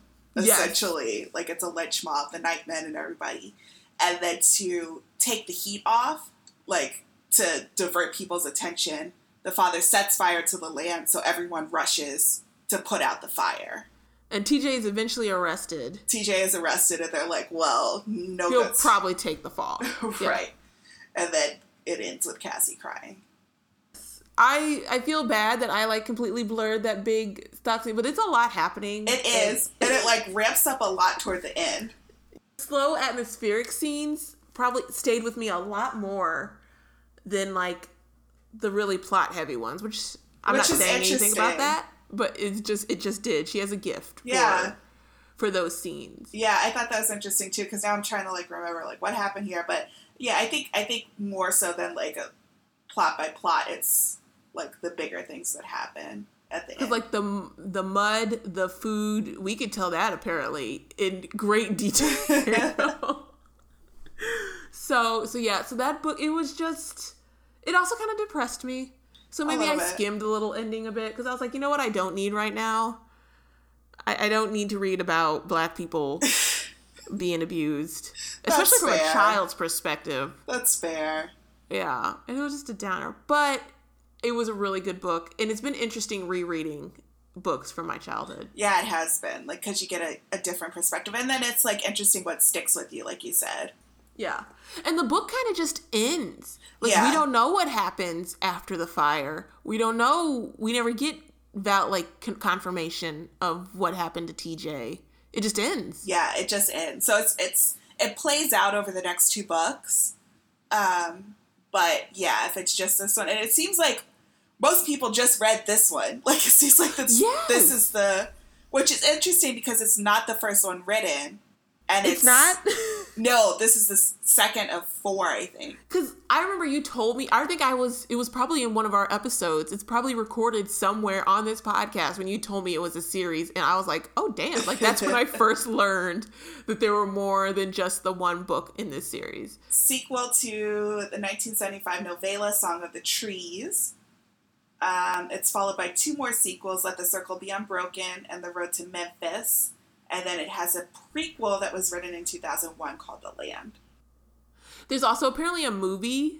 Which I didn't remember that. Did you remember that? I don't remember that. I remember because every time I would Google it, and then I'm not going to lie, half of what helped me get through this book was I listened to an unofficial audiobook that some child just recorded and posted themselves on YouTube. And so in the recommended spot was the movie. I didn't watch the movie, But I was like, oh, they're posting bootleg versions of the audiobooks. And then I realized, no, this isn't bootleg. This is just something someone recorded on their own. And you know what? I was like, all the comments were just people like, thank you for doing this. But, that's how I found out there was a movie, because I saw it's on YouTube apparently. Oh, interesting. Yeah. So, it kind of, and the still was like all of them in a car, which immediately made me think of The Watsons Go to Birmingham, which is another book I probably cannot read now. Yeah. Because I don't think I'd be able to handle it. Yeah. Yeah. That book messed me up as a kid, because I remember, I think I read it when I was kind of young, so I think I was in elementary school. And I should have been able to put 2 and 2 together, but I guess I was just dumb and didn't get, oh, they're going to Birmingham in the 60s. It's going to deal with racism. Right. I just thought it was about a family going on a road trip. Uh-huh. And then it very much was but that's not. how they sneak it up on you. You know what I mean? It's like you're just reading a book, enjoying yourself as a child. Yeah. And then it's like, let me tell you about the Klan. Yeah, and church bombings. Let's talk about church bombings. Because dogs getting sicked on people. The whole first part of that book is really just like family, like, yeah, we love each other, we got this car, we're gonna drive and visit, and then all of a sudden, shit's getting blown up. Yeah. It hit me, yeah. So, it's just interesting. I do like this book. I love the sense of family, like, the 2 younger sisters, like, the way the siblings sort of stick together. Yeah. The parents, Big Ma, like, there's a really good sense of family and warmth there that I really like. Yeah, and I think it really did a good job of introducing like some heavy topics in a way that a kid would see it. You know, because we talked a little bit about The Hate U Give. Oh, The Hate U Give. Yeah. And we kind of talked about how it kept cutting away from like the more adult conversations and the more adult themes. Yes, and the heavier scenes and the more... Exactly. Like, you don't see her testify. It has, like, a similar conflict between brothers in that. But, you know, there's a scene where Star goes to bed and she comes back and everyone's, like, fine. This, I feel like, didn't shy away so much from the adult themes. Like, you see Cassie and, like, telling the perspective of her parents, like, struggling with this boycott, talking about, like, moving north versus staying south, you know, that you could be friends with someone today, but tomorrow they could turn on you. And I thought it just did it in a way that was like more unflinching than the YA book, The Hate U Give, that we read. Not to say one was better than the other, though I would probably say that I just objectively thought that this book was a little bit better written. I think it does sort of weaken the themes that if you're trying to show how bad, like, racism is bad, but then when it comes to showing it, you never really show it in its full, like, evil. It does sort of weaken, because that was my thing with The Hate U Give. I didn't like the fact that it does do like, we see the shooting and that's bad, but there are other bad things, and it seems like we don't give those things the attention. Yeah, it's not examined. Yeah. And so it's like, I think this book does feel more powerful, and I bet you it's aimed at, I think this is middle grade. It feels like it's aimed at younger readers. It does feel more powerful because it does not, like, it uses the N-word. We hear about a man getting burned alive, another man getting tarred and feathered. Like, one of the characters is very blatantly set up to take the fall for a murder that's very unfair. Like, it feels like, yeah, you read the book and you're like, yeah, this is bad. It feels more real in, like, what's bad, but also what's good. Like, it felt more like the part where they go up to the store and, like, they go because it's, like, their brother is going. And it's, like, you can't let him just go by himself. Right. Like, it felt more familiar to me, if that makes sense. Like, even the Christmas scenes, driving around in the car. Yeah. And I don't know if that's an age thing, because I guess this came out in the 70s, like, I was born in the 80s, like, you know, maybe a younger kid would relate more probably to the story and The Hate U Give, but it seemed a little bit more just real throughout and unflinching throughout. And then another thing that I liked too, that it wasn't it was presenting all these sides, but there wasn't ever a character who came in and seemed like, oh, I just know everything and I'm so right. Like I see sometimes, so we started buying books for baby. Uh-huh. And there's a lot of things that are like, oh, I'm so woke and I know this and I know that and I'm so great and I'm my ancestors' greatest dream, and like that kind of mentality. And you see with the parents, like they're struggling to be better and they're struggling to do better with like the boycott and Uncle Hammer and stuff, but not in a way that seems like I don't know what you would call it, like patting themselves on the back. Aggrandizing? Exactly. It seems like they're doing it because, like, they see that something's wrong. And I think there's a scene where, I can't remember who says it to the father, but he says, maybe it's the lawyer, and he's like, you know, with the boycott, like, you could lose everything, and you still are unlikely to win against this guy. And so the father says, yes, but I want my kids to know that, and see that I fought, and maybe when they're older, they can win. And it was like, holy shit. Like, it wasn't like they were doing it because, like, for any other reason, but because they thought it was right. Right. Which I thought was not something like that conflict and just that, you know, desire to be better. Not because it's part of the historical movement or people are going to applaud me or anything like that, but because, like, this is what we need to do to survive. And I think going back, that's what she was good. Goes back to like including the whole family. I don't want to harp on the Hate U Give comparison, but I think it's a good one. And I like comparing books we've already read. Uh-huh. And because I think the Hate U Give is supposed to be about Star's story as a whole. Uh-huh. Like it's about her experience in this white school and dealing with her parents' struggle and living in this neighborhood. And yes, she does witness the shooting, but it's part of a more holistic thing. Whereas with the Roll of Thunder, Hear My Cry, we're not really in anyone's, even though Cassie's telling the story, or she's not telling the story because it's not the first person point of view, but she's our main, we're following her perspective more than anything.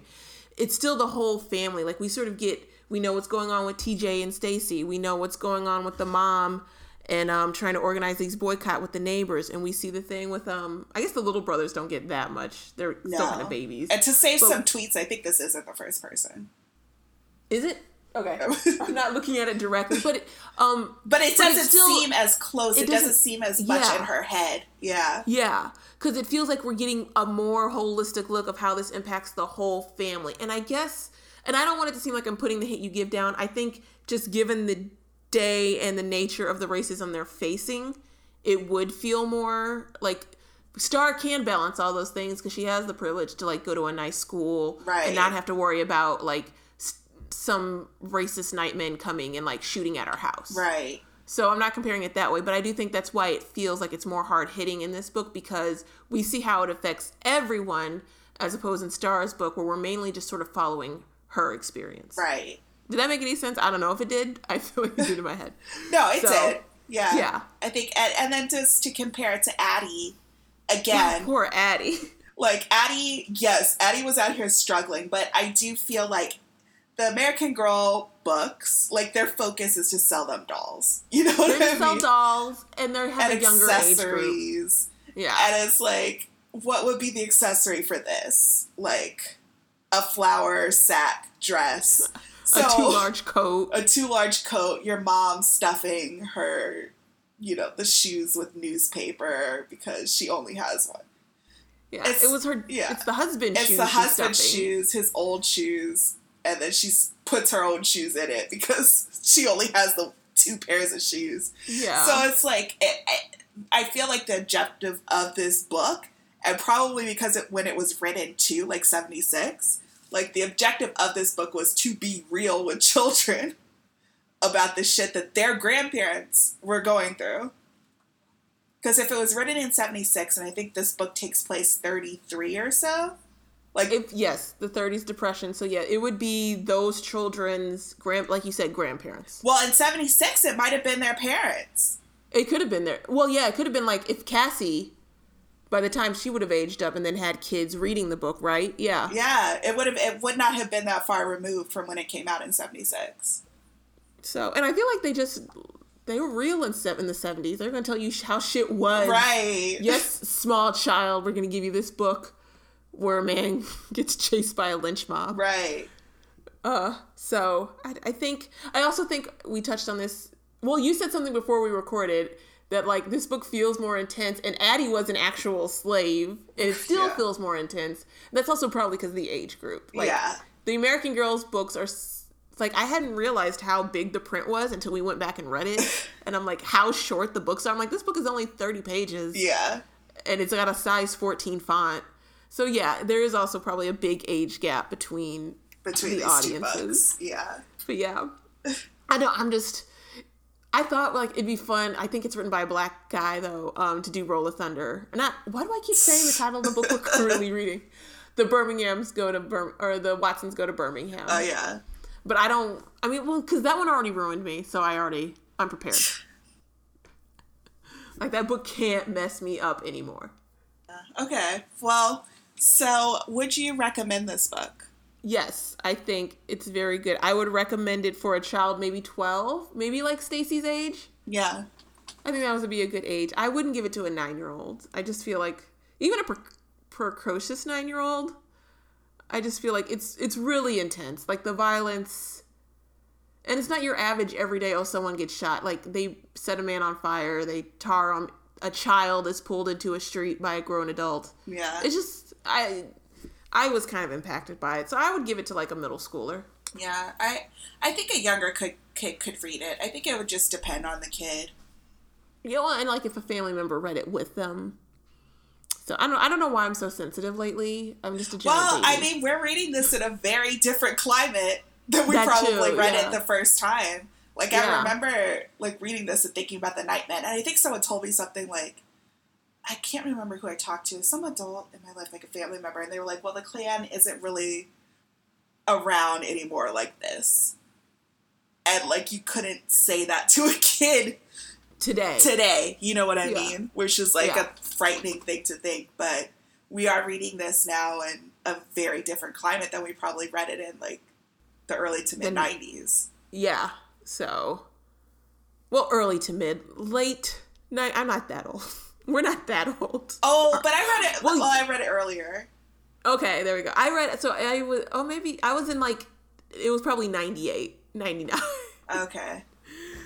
Yeah, because you said you read it. You were like 7, and you completely blanked on it, which I love. I love that story. Yeah, so. It's like things came back to me when we were talking about it. I was like, oh yeah, especially her pasting over the tables in the book. Mm-hmm. I also think what we kind of hinted at is, like, you probably read some of the other books and didn't read this one. But so you know the characters. Maybe, but I remember her pasting over that book, and I remember the Nightman part. Oh, okay. So, I don't know. I'm going to have to ask my mom to clarify what she meant. I'm just picturing a tiny little Molly, like, I ain't reading this But shit. It's like, I remember having the book and, like, picking it up, and I had to have been in the 1st or 2nd grade, because I remember that classroom library, and picking it up because she had on overalls. And I had a pair of overalls that I completely fucking love. Like, I love these overalls so much. And they had, like, a little plastic heart on the front. But, like, for some reason, I jumped into, like, a lake with these on. Wow. Like, on a field trip. Oh, my God.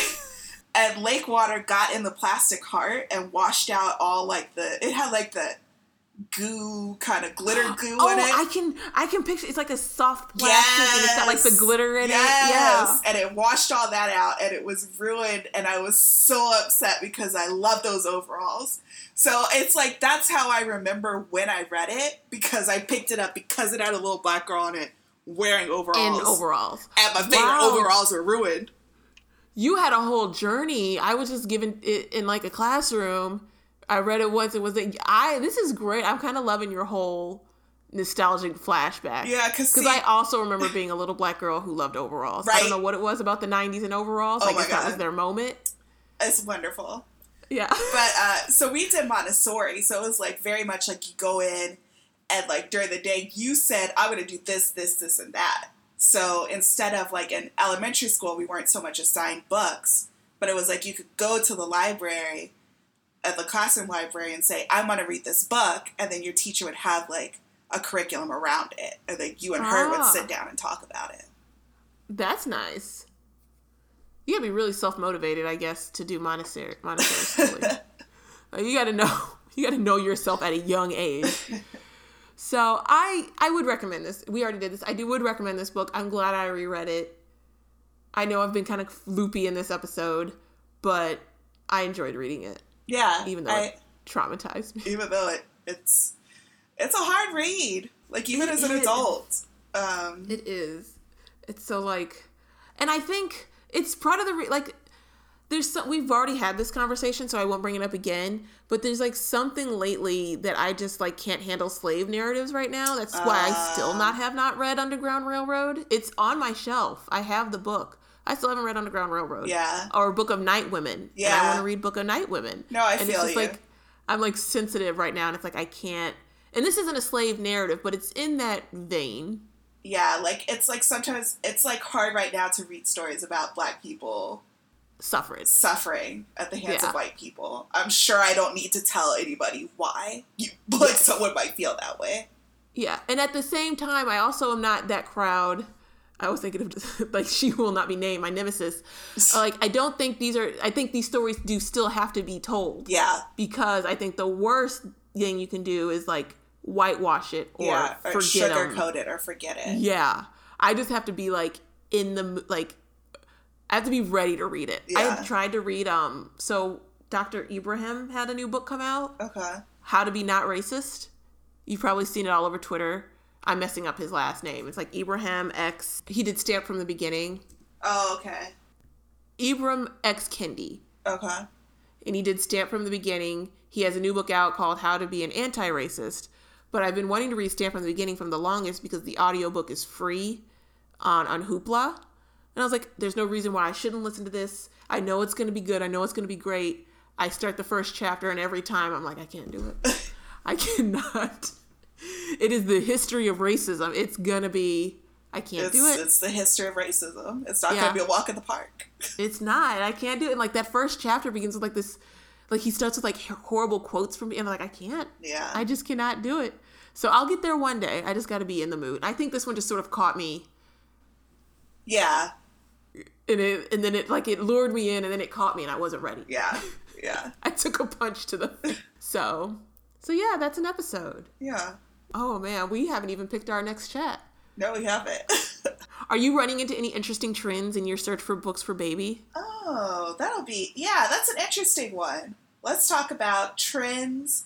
Ooh, let's talk about that study that came out that was like, I think it was We Need Diverse Books. Uh-huh. I saw it from them, and it was like the number of books written by where the protagonist or main character was white versus like every other ethnicity. And it was something like, it was like white, then an animal, then Black kids, then Latino kids, and then like and it's like a picture of a mirror. I'll find it and we'll talk about it. But I think that'll be a good one. Like, let's talk about the experience of, because you buy books for your nieces and nephew. I do. So let's talk about the experience of buying books for Black children.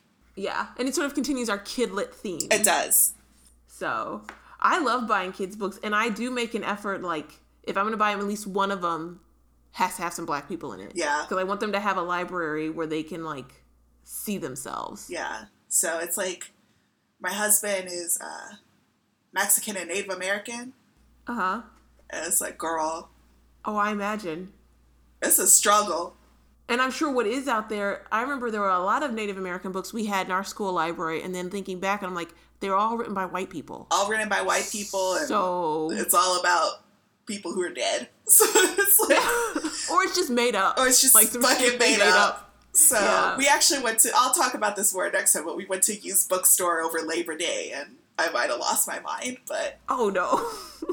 So yeah, that'll be good. Yeah, we definitely had like a discussion about that.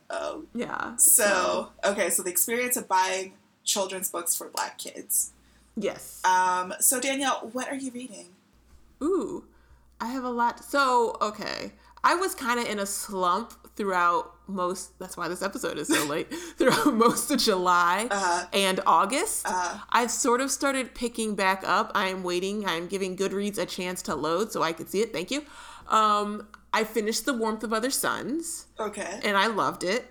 I think I was still reading it in the last episode. I don't think I had finished it before we finished our last episode. If I'm double counting it, apologies. I loved it. It's really good. It's a thick book. I did the audio, which I highly recommend. Okay. Yeah, I used one of those Audible credits finally. You know how stingy I am with them. It was really good. Highly recommend. I read I'm not going to hate on it. I read a not great book about Chernobyl, but it was written by a guy who's not a professional writer. Oh. He did it as a passion project, and he sort of put it together, and he kind of like got someone to edit it for him, and then he vanity published.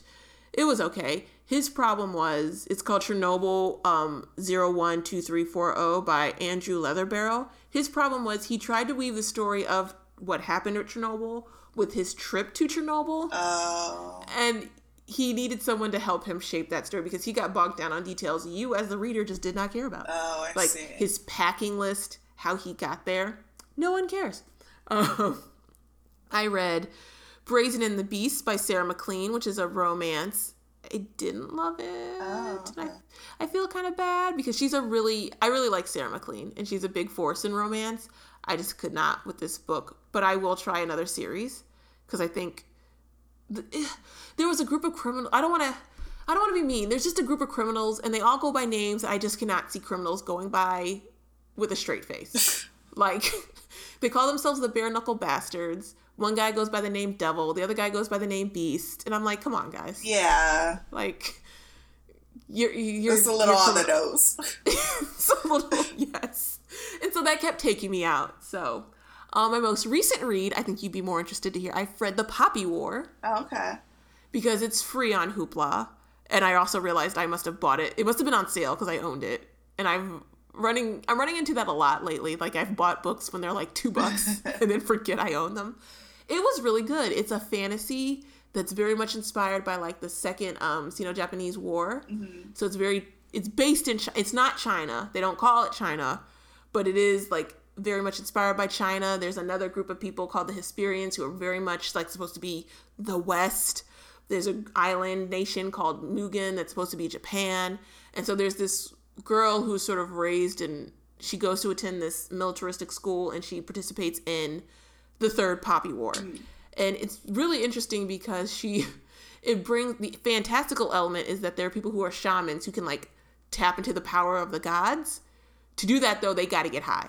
Like they got like everyone is doing opium or heroin in this book, and it's a thing. So it was really good. I liked it.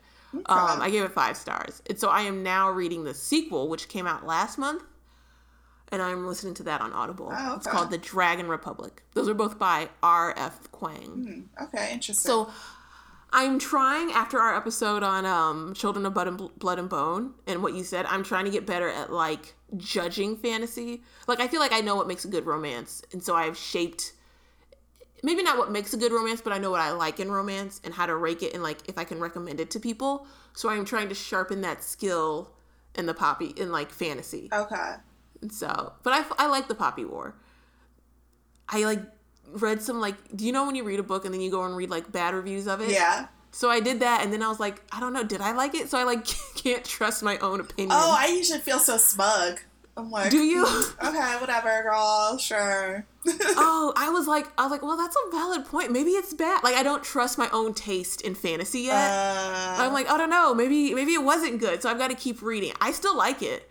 But it did shake me. I read some negative reviews, and it shook me a bit. And I was like, oh, maybe it's not good. Okay, interesting. But I liked it. I think you like good long reads. Yeah. So I don't know if you're ever interested. The first book is 18 hours. Okay. I keep seeing it, but I just haven't picked it up. Yeah. And if you want to save that credit, again, it's free on Hoopla. Like, it's on Hoopla. Like, keep your Audible credit. I did buy it because I'm telling myself this is the year I read it. I was thinking about rereading that because I saw the movie. It's 40 hours long. A few things about it. Okay. One of the characters does a whole bunch of super racist voices. Oh, the recording? It's like in the book, so the guy reads it because it's in the book. Okay. Well, I feel like King was on all of the cocaine when he wrote this. Second thing, that ending. I've been trying to go back and figure out which books he was on. I think he talks about it. I've heard about the ending. Yeah, the ending. So the second thing, well, first of all, I think he's pretty open with which books he was on cocaine. And then my second thing was the ending is rough. I've heard about it. So you told me to start listening to We Hate Movies, and they... Oh, did I? And so now I love it, but they have a term that sticks in my head for King's writing, and it's clickety-clack cocaine. So whenever anything, like, way off happens, that's what I say, like, to myself. I'm like, it's that clickety-clack cocaine. Like, when he was writing it, they have a whole scene, like, he's writing his typewriter and, like, doing coke and all this stuff. Oh, for the episode they did on It? Not It. It was... Oh, okay. Ooh, maybe Maximum Overdrive or something. Okay, I gotta go back and listen. Well, because when you presented that, I know I thought you were talking about a specific episode. I was like, I told you to listen to no. So you meant, yeah, I did turn you on to that podcast, yes. and then got it. I'm caught up. Yes, now. So they've done a couple. Yeah. I'm pretty sure it was Maximum Overdrive where they introduced this concept, and then I think I've listened to a few others adaptations of his, and they keep saying clickety clack cocaine. Cocaine, yes. I would say, oh my goodness, we could do a whole episode on it because I feel like it's very interesting, and I feel like it has this really interesting story about this racist incident, which hasn't made it into either adaptation. But ooh, really? I like that. It's literally the only book I've read where I felt scared. Like, it's literally the only book. That's what I've heard. Yeah, which is so weird. And I want that. It's like I want to get scared. I was listening to it, and I was like sitting on the couch, and like my cat came up behind me, and I like jumped, and I had to turn it off because I was like, this is freaking me out way too much. That's literally the only book I've ever read where I'm like, fuck, it's dark. It is so much darker than the movies. So if you read it, I'll be interested to hear. Was that your sad, like, remember you set up the bath and then you played Audible and then that was fucking Misery. Okay. Because I was like, which is a really good, I really, really like the book. I like that book. And it was like ramping up, and I was like, holy fuck. So I was like, oh, I'm gonna like, I had like one of those Lush like Halloween bath bombs, and I was like, I'm gonna listen to the last one. I'm gonna like, I love listening to audiobooks in the bath. Like, I don't know, it's my favorite thing. And then it skipped the chapter, and I was like, oh, the ending of that was really anticlimactic. If you've read it, you know it's super not. So yeah. Okay, I knew it was a Stephen King book. I just mixed them up. Okay. Yeah. Okay. Yeah. No, I'm glad you said that because that's what I hear. People are like, I want to get, like, I guess I'm out of my funk now that the true crime caused, and I'm ready to be scared again, which will in turn just scare me, and then I'll be back. It's a cycle. Yeah. We've been over this. I don't know why I keep doing it to myself. So I'm looking for something to scare me, and I've heard people say, like, that's the book that you said The Shining just made you sad. No, Pet Sematary just made me sad. I read a whole bunch of... I never read Stephen King, and I read like 8 of his books last year. So yeah, because they just redid Pet Sematary, and I was like, well, I want to see I should read it first. And then I heard the new one wasn't that good, so then I'm not in that big hurry. It just made me sad. Like, if you really want to be freaked out for Halloween, I might reread it, because I was like, oh, I saw the movie too, and I had thoughts on it. And so my husband was kind of like asking me how it compared to the book, and I really want him to read it because he loves horror. But yeah, I want someone else's opinion. But those would be the warnings I would give you. It's very intense. It's very, very, very dark. One of the characters, for some reason, keeps using like these fake racist voices, like to make jokes. I think it's Richie. Yeah. And then the ending is, I know you've heard about the ending. I've heard about I know you know what the ending is. It still comes out of fucking nowhere. You're like, the fuck is this? What happened? And for that, I say that clickety-clack cocaine. Clickety-clack cocaine. And maybe that's what will help me through it, is just remembering you say that clickety-clack cocaine. Because now I'm not going to have them saying it. It's you retelling them saying it. It's going to stick in my head. Okay, so what have you been reading, Molly? Okay, so I started reading Pym by Matt Johnson. I'm not familiar with that one. It's about this black professor who teaches, he's like supposed to teach African American literature, but he's like, no, I just want to teach literature, like American literature. And he gets fired, and he's like super, super obsessed with Edgar Allan Poe's novel about like, you might have heard of it. It's like he wrote this novel about these sailors who go out and they eat a cabin boy. And then, like, 2 years after it's published or something, these sailors go out and they eat a cabin boy. And, like, everyone had the same name. And everyone's like, what the fuck was that about? I've never heard this before. And now I'm going to look it up. So the interesting thing about that book is where they're sailing to, it's supposed to be, like, this mystical land of, like, pure black people. Like the color black, like, purely black people. And it's supposed to be, like, you know, real racist and all this stuff. So this guy gets obsessed with this book, and he goes out to find this island. And what he finds there is not quite that. But the whole time I was listening to it, and I think also because I was reading Roll of Thunder, Hear My Cry, I was like, I need something, because I was kind of like, I want something to kind of balance that out, and I wanted something like really satirical and really unflinching and really like modern. And I was like looking at that because I knew it was like this wild premise and I had heard good things about it. But the whole time I was listening to it, I kept thinking about The Sellout. Well, as you set it up, I'm like, that sounds like The Sellout. Right? So I actually went back and listened to all of The Sellout. I love that audio. We've already said that on this episode. I feel like we could just go on. We could just go. If we ever book. do like a bonus episode that's not written by a female author, it has to be The Sellout, because that book. And that's another one I cannot get anyone else to read. And it's so... I mean, it's like if, you know, it's got to be the right person. And I was thinking the other day, if someone came up, like, at work or something and asked me, oh, Molly, what are you listening to? And I said, oh, The Sellout. I'm like, cool, what is that about? I'd be like... Because the second you try to explain it... yeah, it would get rough. Yeah. So I would like to, if we do a bonus, do it on that. But I re-listened to that. It still held up. Like, it still was, like, breaking my heart in the same places, but also, like, just making me die of laughter in other places. And the audiobook... I love that book so much. Audiobook, I think, is one of the best audiobooks I ever heard. Yes. That's the one that kind of, like, sort of turned my opinion. Because, like, I think if you remember before, I wasn't really into audiobooks at first. I was like, well, I still like the book. That was the one, like, it's like, it depends who narrates it and how, like, you got to have a good narrator. You had to have the right voice for this book. Yeah. Well, in, like, any book. Like, if you have a book, a book with a good narrator, that's what makes it. Yeah. That's why I couldn't finish the Cooking Gene, but I was able to read, like, A Brief History of Seven Killings in, like, a week. Because the narrators are just so good. And then after I finished that, I started reading Circe by Madeline Miller. I read the Song of Achilles, and I liked it. Oh, yeah. What do you think? I'm really liking it. So I'm listening to the audiobook. It's very interesting, and it's like, I don't know if you went through a period of Greek myths when you were in school, but that was another... Yes. Yeah, that was another Montessori thing. That same library, I don't know, that little school library had such an effect on me, and I remember it had, like, this little, like, book of Greek myths, and I got it, and I was so fucking into it, and my teacher, like, wrote this little, like, lesson plan for me. I was like, this is awesome. So it was, like, cool, like, seeing them dramatized in such a way. That's cool. Will say, like I said, I'm doing the audiobook, and the author has, it's like a tiny pet peeve of mine. This is a tiny pet peeve of mine.